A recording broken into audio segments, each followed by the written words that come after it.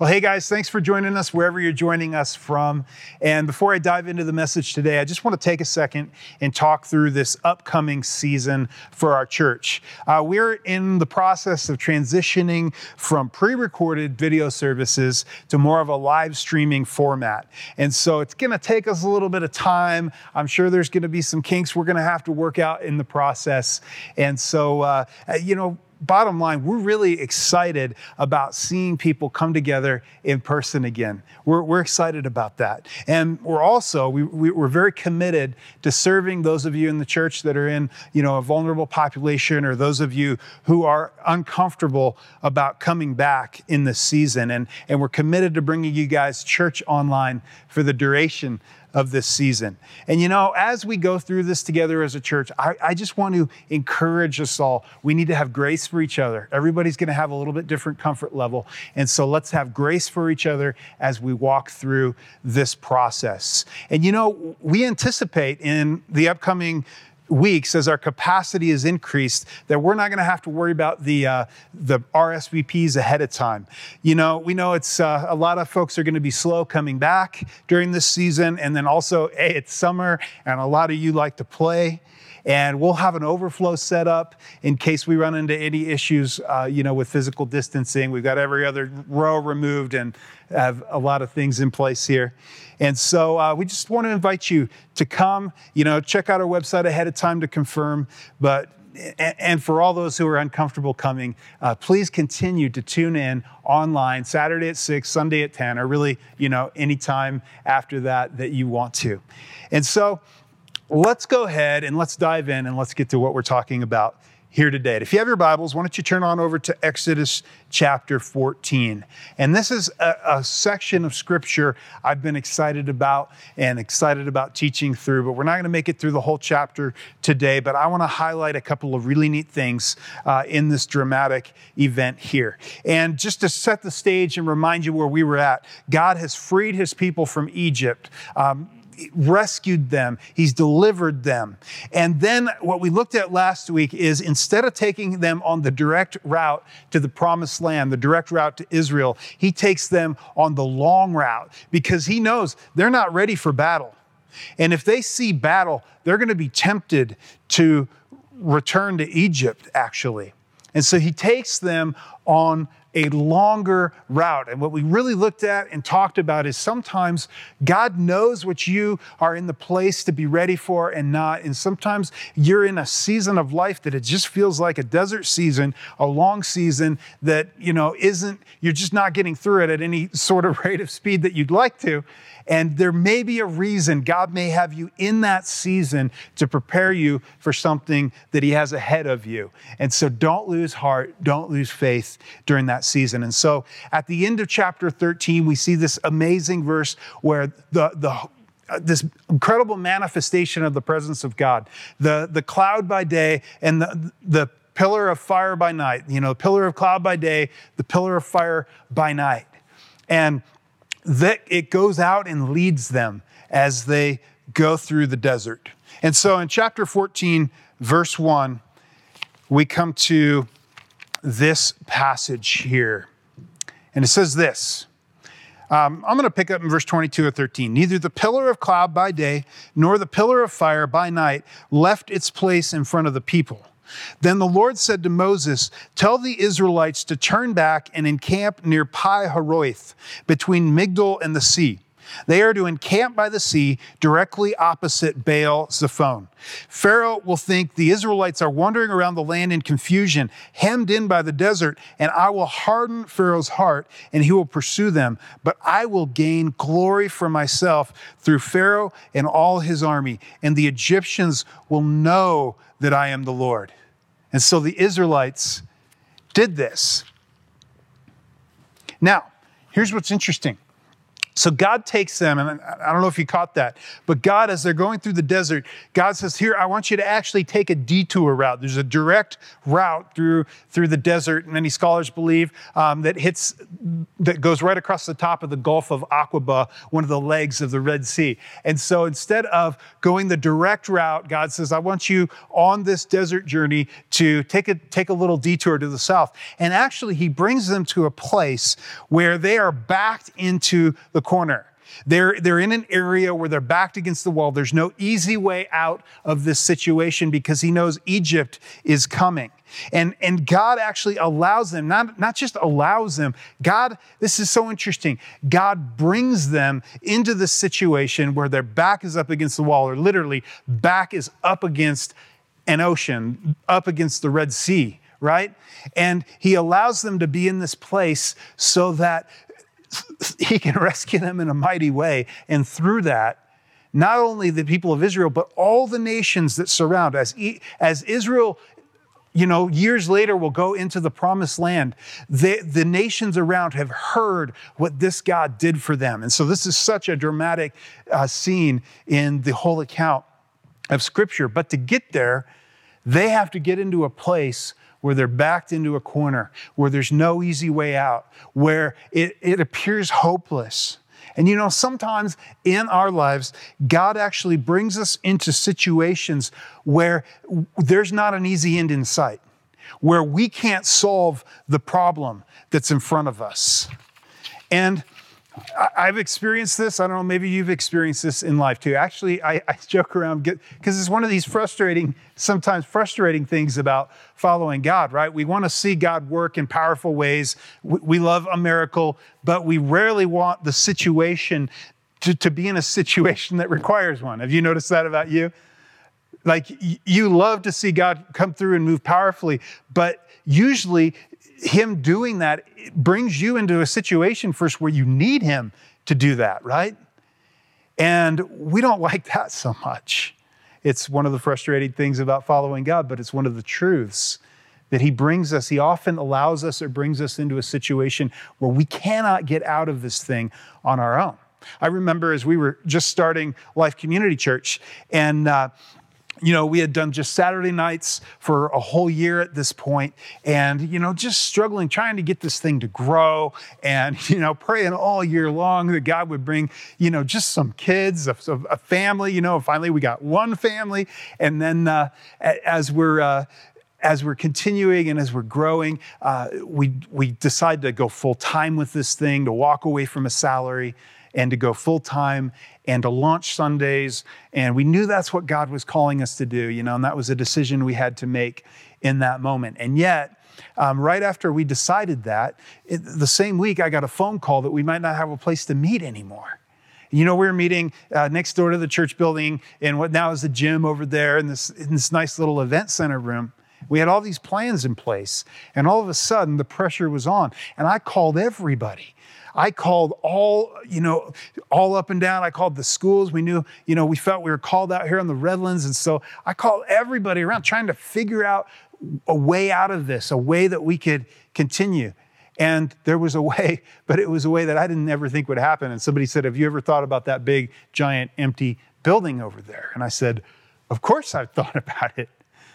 And they said, well, I'm going to start pursuing it. And so I took it to our small group. I said, guys, this is ridiculous, but let's pray about this. I mean, it was crazy to think about. I knew how much they wanted for the little couple office suites next door. And yet I said, guys, this is ridiculous at this point. We've got 35, 50 on a great night. And let's pray about that big giant building over there. And long story short, 3 or 4 months later, God was moving us into here. And, now he's enabled us to purchase it and build it out. And we're so thankful for the provision of this space. But it took us getting into a situation where we didn't have an easy way out, where I couldn't figure out on my own how this was going to work. It took being in a season where literally I was preaching on stepping out in faith. And I'm like, God, isn't just walking away from a salary enough of a faith step right now? Do I really need to deal with this right now? And of course, God came through and he moved. But miracles happen in dead-end situations. They usually happen when we get to the end of ourselves. And part of that is allowing yourself to dream dreams, to have goals, to have a vision, a God-focused vision for your life that's bigger than what you can just accomplish on your own. Something you need him to. I've heard another preacher say this, and I liked it. It says, if your vision isn't bigger than what you can accomplish, it's probably insulting to God. Because he wants us to step into a place where we're reliant on him, where it's not just something that we can easily solve on our own. All right, moving on. In verse 5, it says this: when the king of Egypt was told that the people had fled, Pharaoh and his officials changed their minds about them and said, "What have we done? We've let the Israelites go and have lost their services." See, these guys were only an economic, a resource to them. They didn't care about these people ever. Pharaoh never cared about them. They were just there for their own use. They were there to be used as pawns to build Pharaoh's kingdom, to build his wealth, to build his prestige, his power. And so all of a sudden they realized, after the plagues, they let them go. But now the real God behind their lives, which was their riches, came to the forefront, right? And they said, "What have we done? What have we done? We let our slaves go." So, verse 6, so he had his chariot made ready and took his army with him.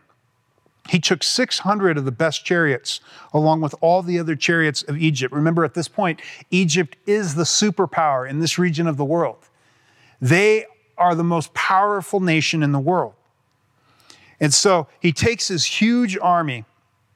Verse 8 says this: the Lord hardened the heart of Pharaoh, king of Egypt, so that he pursued the Israelites who were marching out boldly. The Egyptians, all Pharaoh's horses, chariots, horsemen, and troops, pursued the Israelites and overtook them as they camped by the sea near Pi-hahiroth, opposite of Baal Zephon. Now, I just want to highlight something in this. Earlier, if you remember, during the plagues, what we saw is Pharaoh, first of all, he does not acknowledge God. He thinks he's a God. And so he said, "Who is this God of the Hebrews that I should listen to him or obey him? I'm not obeying your God. I don't believe in your God." Well, after this, he believes in their God because he'd seen what God had done over the 10 plagues in Egypt. And yet somehow his lust for power overwhelms the memory of that. And actually it says in here that God hardens his heart, which is an interesting and scary thought. But what you see in the pattern is that over and over through the plagues, Jason preached through the plagues, and over through the plagues, you see Pharaoh hardens his heart, Pharaoh hardens his heart, Pharaoh hardens his heart. And finally at the end, it says God hardens his heart. And there's this process, and it's a very sobering thought that you can actually resist God to the point where he finally just sort of lets you go your way. In Hebrew, this idea of hardening of the heart actually can carry the connotation of the fact that God actually strengthens him in what was already in his heart. That this was, which he's proved, right? That he's proved a cruel taskmaster. He's proved a horrible leader, that he's just using people for his own, that he's willing to oppress people and use them for his own purposes. And so actually in the Hebrew, this can mean God strengthens him in what was already in his heart, almost just confirming what was already in his heart. Almost like, it's like, "Hey, you're hard-hearted? Okay, go that way. See where it takes you." And God will not be mocked. He says through this, actually, a lot of people, I will receive glory. In other words, a lot of people all around will recognize who the one true God is. And I think, wherever you're at, this should cause you to stop and think. Because it seems like as you read scripture that you can, as a person, resist God up until the point where he sort of says, "Okay, go your own way." And that should be a sobering thought. And another thing to realize is, it's not going to end well for the Egyptian army.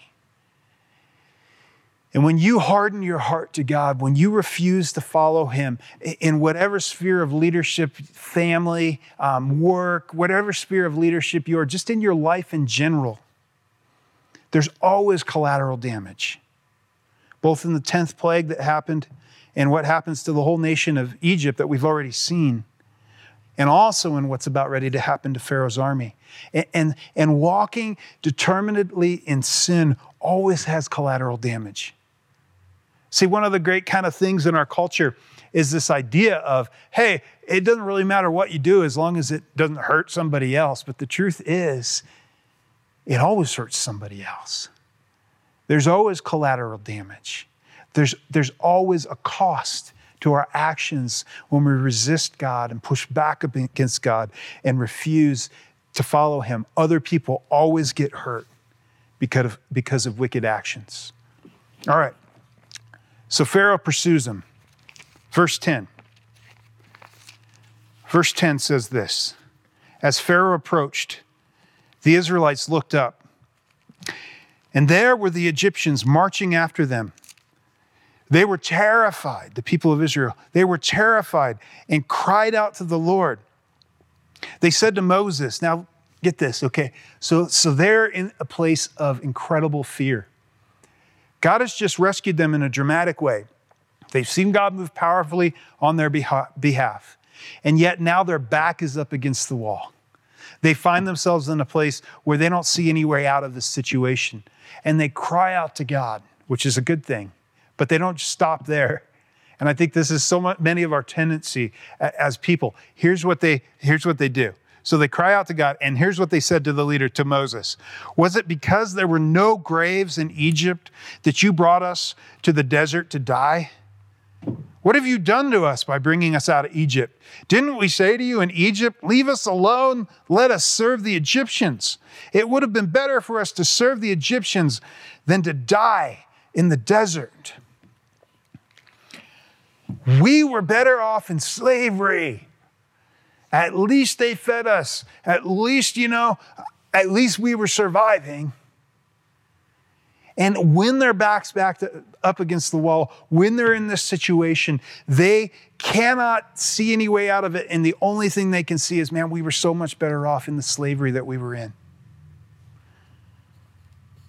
And our tendency, we mentioned this last week, our tendency in times of hardship and times of uncertainty is always to go back to what was familiar, even if it wasn't that great.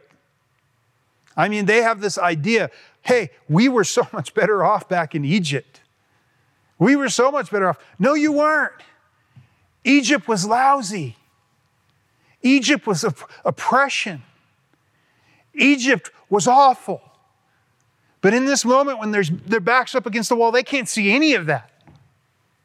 All they can see is we don't have a way out. We are scared. We don't know what the season looks like. We don't know how to get out of this moment. And all they want to do is go back. And I think there's something in that for us. Because I know for you and for me, man, when we find ourselves in uncertainty, when we find ourselves in fear, there's so many times we prefer to go back to that thing. Maybe it was a thing that enslaved us. Maybe it was a season in our life that we look back on fondly, but if we're real honest, there was a lot of things in that season that during the time that we were in that season, there was a lot of bondage there, right? There wasn't a lot of joy there. And we tend to always have this idea, either that the grass is greener on the other side where we're going, or that, man, the good old times were so much better. And God in this situation, I think, as they begin to cry out, he's thinking, are you serious? Don't you remember? Don't you remember the way you cried out to me?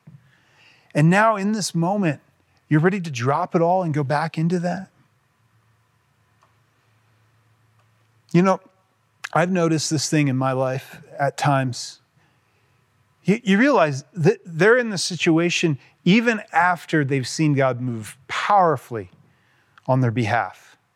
I mean, dramatically and powerfully as he freed them from Egypt. And yet in this moment, they can't remember that. All they can remember is the situation that they're in and the fear that they're in. And I know, even though I look back and I have, just some so clear of God moments when God stepped in and moved on my behalf, things that are really unexplainable any other way than God moved powerfully in that situation. And yet, even after that, I've had moments where as I look at my life, as I look at where we're at, as I look at things maybe God's calling us to do, I still find myself shrinking back in fear and shrinking back in doubt and just going, God, are you actually going to do this? It would be better to go back and do something else. It would be better to get back to something else. Maybe some of you are in that kind of situation right now. There's something within us that doesn't believe that God can do something better for us in the future. I've noticed that in my life. There's things that I have tended to cling to. I'll have an amazing experience. I'll have an amazing, time, take some time off with the family and it'll be amazing.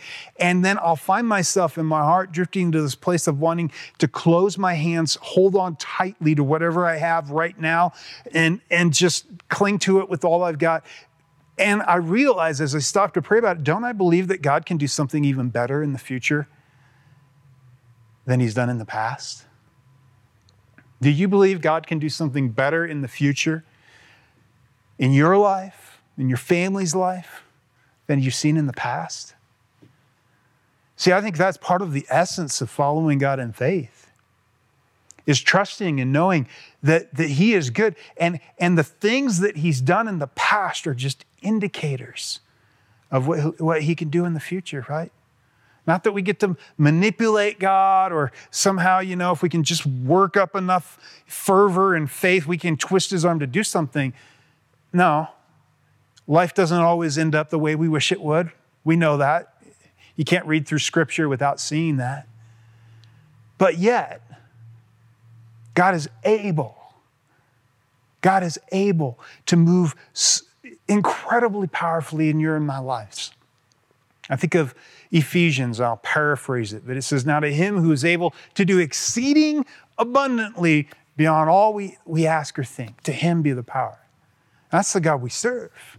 And yet there's something in us that when our back is back up against the wall, when we actually get to the place where we cannot solve this thing on our own, we forget that and we just want to go back, right? You want to go back in dating situation, possibly back to that bad relationship or that relationship that you've just invested so much time in that you feel like, I've got too much into it, right? Even though you would say it was lousy. Maybe it was a career thing and you look back at an area of your life and you think, wow, that was so much easier. I made so much more money, but you were miserable. You hated it. But there's something when we find ourselves in uncertainty that wants to draw us back into there. Instead of allowing us to go, okay, God, I don't know how the situation's going to end, but this is where I am. And I'm going to trust you to move in this situation.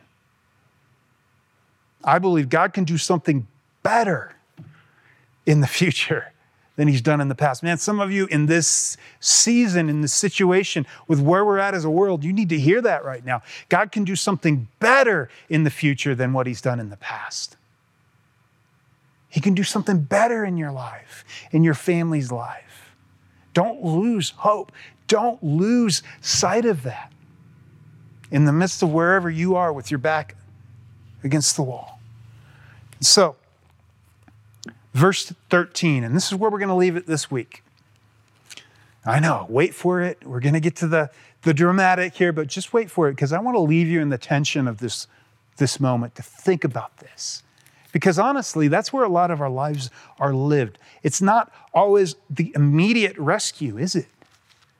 A lot of our lives are lived in the in-between time in wondering, God, how are you going to come through in this moment? God, I have to keep putting one foot in front of the other. I have to keep being obedient.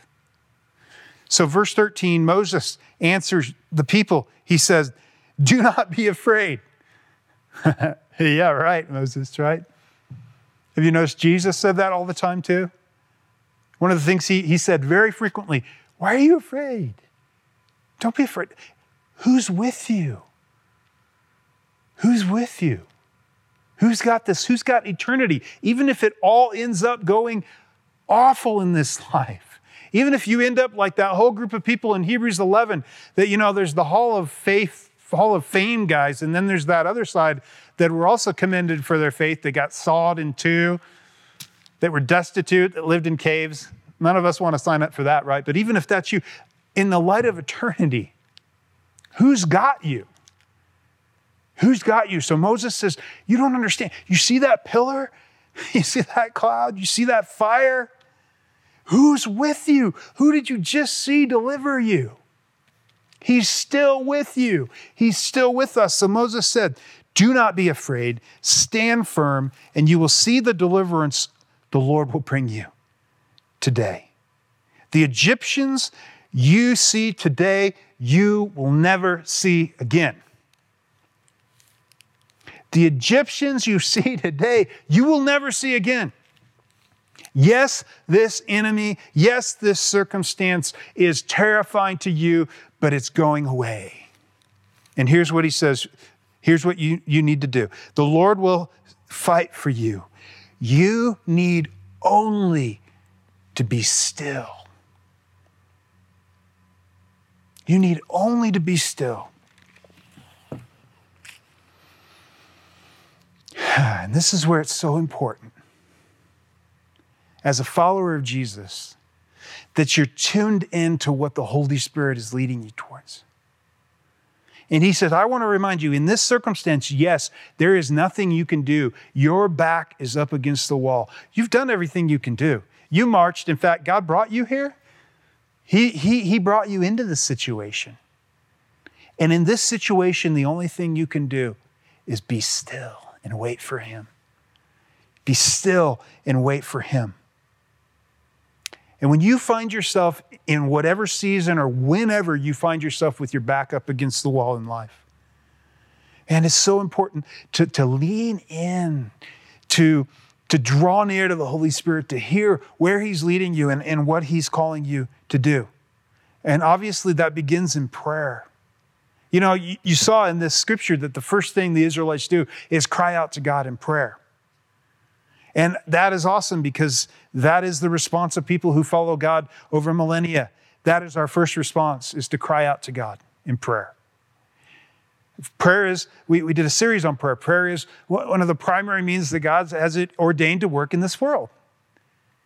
And so as a people of God, we need to be praying. In fact, one of the reasons I think so many people don't see the tangible activity of God and of the Holy Spirit in their life is they just don't pray. They don't seek him. It says in Scripture, you will seek me and find me. If you search for me with all your heart, I'll be found by you. It's a principle. And so many people, they just don't pray. They just don't seek him. But how do you know when you find yourself in a tough situation, how do you know if you should keep pressing ahead, if you should keep banging your head up against the wall, if you should keep working, if you should keep pushing, or if you should just, like Moses said, be still and wait for God? How do you know that? Now, I've got just a couple of questions that I want to leave you with that I think will help you discern that in your life. The first one is this: to ask this question when you find yourself in a situation where you can't see the way out, where it feels like your back's against the wall and you don't know where to go next. Ask yourself, is there a step of obedience or wisdom that I need to take? See, a lot of times you don't know what to do, but you know that there's a step that God's already called you to do. You just haven't got around to doing it. Maybe it's something with your financial life that you know there's a step that God's called you to take to get on the path to being more free in that area of your life. You just haven't done it. Or there's a step of wisdom in your life. You've just been ignoring it. Your mama's been telling you something, and you know in the back of your mind, she's right, but you just haven't been listening or doing it right. So sometimes the fact that your back is up against the wall doesn't mean there's nothing you can do, because there's actually a step you can take in that circumstance. Is there a step of obedience or wisdom that I need to take. The second one is this: am I giving up on this situation too early? I see so many people, and listen to me, especially you young people that are listening. Like if you're in high school, or if you're just starting a career or trying to make it through school or whatever, listen to me. Because one of the biggest things I see is people just give up too early. They give up too soon in a situation. I have a saying that I think characterizes my life often, and I try to instill it in others too, is always like make the second phone call or never take the first no. And there's too many times in people's lives, they just give up way too soon. A while ago, my refrigerator broke down, and it's so frustrating because it was just outside of warranty, right? I mean, this thing was just still looks brand new. And yet I'm like, I was too cheap to pony up the extra cash for the 5-year warranty. And it was right when all this whole coronavirus thing was starting, and it was like, no, not that one extra thing now. And so the guy comes out and looks at it, and it's going to be, like a $600 repair or something crazy, almost as much as the fridge. And so it was like, we can't do that. So I called the warranty people, and he says, well, why don't you call them? Because you never know. Sometimes they'll just approve it. So I called them, I explained the situation. She's like, no, sorry, it's out of warranty, can't do anything for you. And so I said, okay, got to talk to your supervisor. She transfers me over to her supervisor, and this gal, she was my favorite. Because she picks up the phone, and I explained the situation, and man, right now with this whole situation, it is an awful time. And she goes, yeah, of course, we'll help you out with it. Let me call the guy and authorize the repair. Pay for the whole thing. And the lesson in that is, I think it's so important, especially for young people. Don't give up too soon. Sometimes the door you're waiting to open just needs one more knock. Now, here's the other question, and here's what balances that out in those seasons. You got to ask the question, am I striving for something that I have no control over? Because it is a fine line between not giving up and between finding yourself in this place where you're just trying to make something happen that's never going to happen, or that's never going to happen on your own. That's only something that only God can do. And so you need to really ask yourself, am I giving up too early? And if the answer is no, or is there a step of obedience or wisdom that I need to take, and the answer is no, then you need to move on to ask, am I striving for something I have no control over? And if the answer is yes, you probably know it because there's just no peace in that in your heart. There's this just tension. And you're trying to make something happen, but honestly, it's something that you can't make happen on your own. Worry and anxiety is often such a form of this because it's something we ruminate on over and over, and we try to will something to happen in the form of worrying that we have no control over.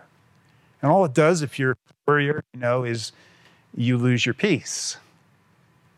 You become an unpleasant person to be around in your family, right? I love this prayer. It's the Serenity Prayer.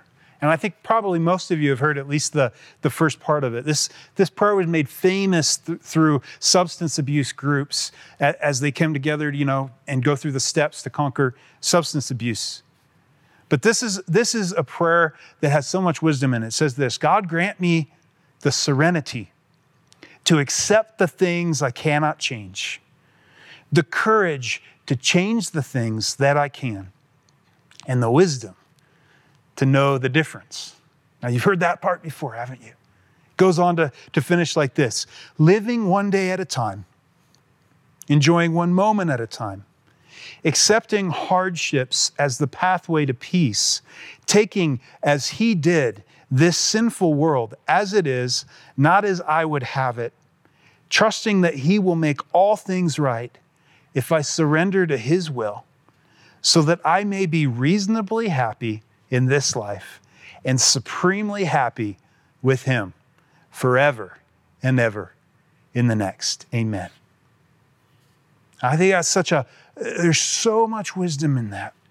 When you find yourself in a situation where your back's up against the wall, and asking those questions, is there a step of obedience or wisdom I need to take? Am I giving up in this situation too easily, or am I striving for something I have no control over? Asking these questions will help you come to the place of going, okay, God, is there an action I need to take? Or literally in this moment, am I called to just be still and watch God move, like Moses says? Be still. The Egyptians that you see, you'll never see again. The Lord is going to fight for you. Be still. You need only to be still. The psalmist echoes this when he says, be still and know that I am God. And for some of you right now, that's exactly the place you're in. All of us will end up in this place at some point in our lives in some season where we don't have a way where our solution gets us out. And so as we close, I want to pray for those of you who might feel like you're in a dead-end situation. I want to pray for those of you who just want to give up. I want to pray for you, those of you who are seeking wisdom to know what is the next step to take in the situation I'm in. And I'm going to pray for you for peace and just the ability to know if there's a step you need to take, and to know if you just need to be still and wait for Him. And then I'm going to pray that you would see God's hand actively in your life. So we're going to pray in a second. But before we do, I just want to say for anyone out there who's tuned in, who's listening right now, and you've not taken the first step in connecting with God, which is really admitting that you're a sinner, that you can't make it to Him on your own, and trusting in what Jesus did for you when He died and rose again. I want to give you the opportunity to do that. And if that's you, I want to invite you to pray along a prayer, something like this right after me. Lord Jesus, I know I've sinned. I cannot get to God on my own. But I want to accept the free gift you offer of eternal life. I want to turn my life to you. I want to leave my life of sin. I ask for your forgiveness. I ask you to save me and welcome me into your family. Thank you in Jesus' name. And Lord, for all my other friends, Lord, for those that just are struggling to know what step to take right now, Holy Spirit, just impress that on their heart, Lord. Lord, for those that can honestly say, man, I've taken every step I know that God's called me to take. I think I've done all the wisdom stuff that God's been calling me to do. And yet I still don't know where this is going. I pray you would give them the ability to be still and to wait for you. I pray you would bring peace into their hearts, Lord. Just bring peace into their lives right now, Lord. And then I pray that they would see your hand move so mightily in their life and so clearly and distinctly that they would have a moment where that they can look back on in future seasons and go, that moment, I know God came through. Thank you, Lord, for each one. I pray your blessing over them in Jesus' name. Amen.